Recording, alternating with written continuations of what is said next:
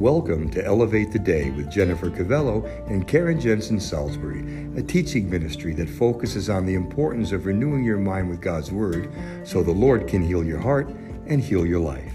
And now, here's Jennifer and Karen.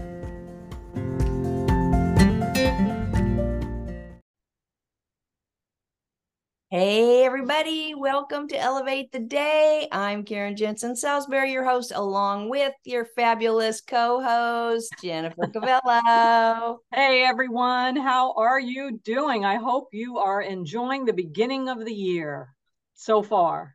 Yes, so far. Gosh, last year went so fast. I'm just kind of in a whirl. And then the holidays, all the family just went so fast. And here we are, right?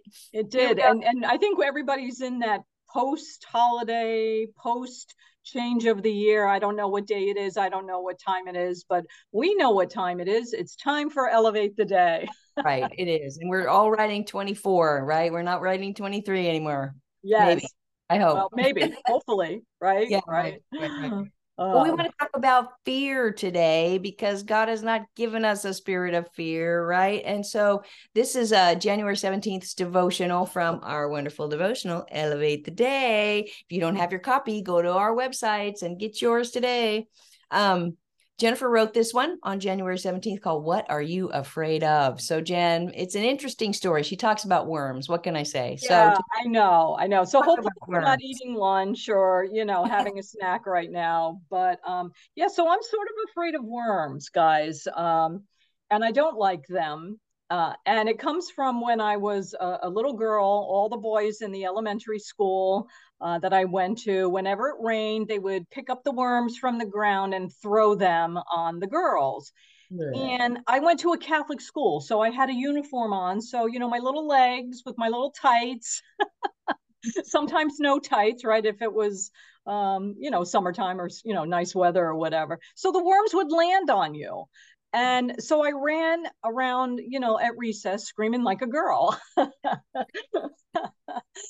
And so to this day, I really don't like worms, but praise the Lord, I am getting better because I have a garden and worms are good in your garden. They help your garden grow. So you really don't want to be flinging them out of the dirt and, messing up your garden. So I'm getting better, guys.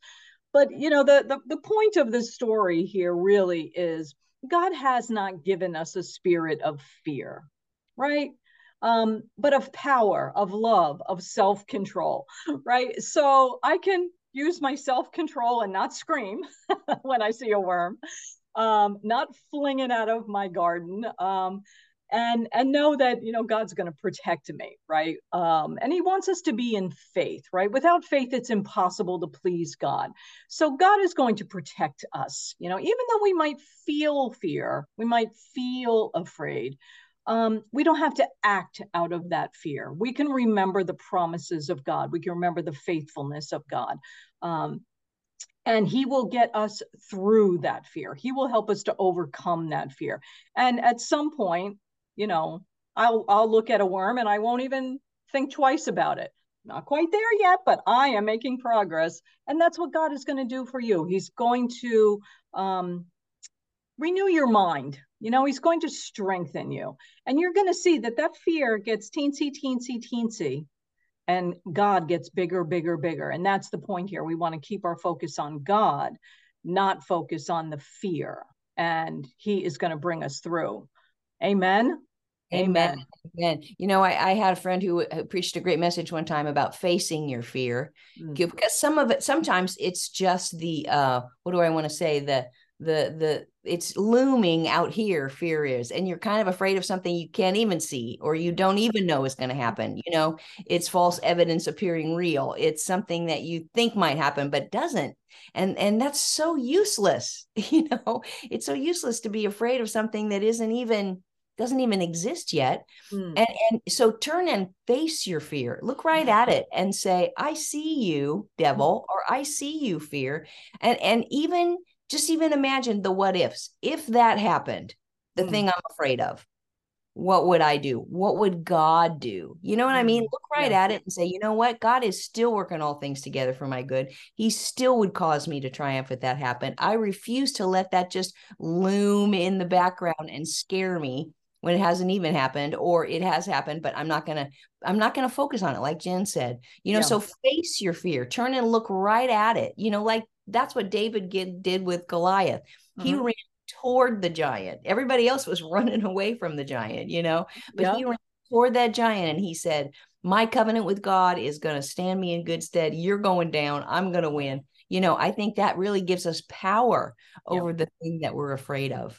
Amen. And I love what you just said, is that he ran toward his fear with his mouth open, right? He was speaking God's word. And I think that is critical, right? Like, you don't run towards your fear with your mouth closed. You run towards it, declaring who you are in Christ, declaring what God is going to do, what God has already done, right? And eventually you're going to see that fear, get small, small, small, because guess what? We serve a God who's big, big, big. Yes. That's why the scripture says, oh, magnify the Lord. What we tend to do sometimes is, oh, magnify the problem, magnify the fear. And you got to flip that around and remind yourself, no, God is so big. He is greater than anything that can happen to me. Amen. And you know what? Here's what I also want to point out is God knows that we're afraid. He knows we're going to feel that way at times. 365 times in the Bible, fear is mentioned, but not to scare us, but to show us that it doesn't have a hold on us. It doesn't have to have a hold on us, that, God is present. God is with us. God is faithful. So fear not, right? Yes. Even when the angel came to Mary, fear not, fear not. I'm here. All is well. Yes. So praise the Lord. You don't have to be as scared of worms.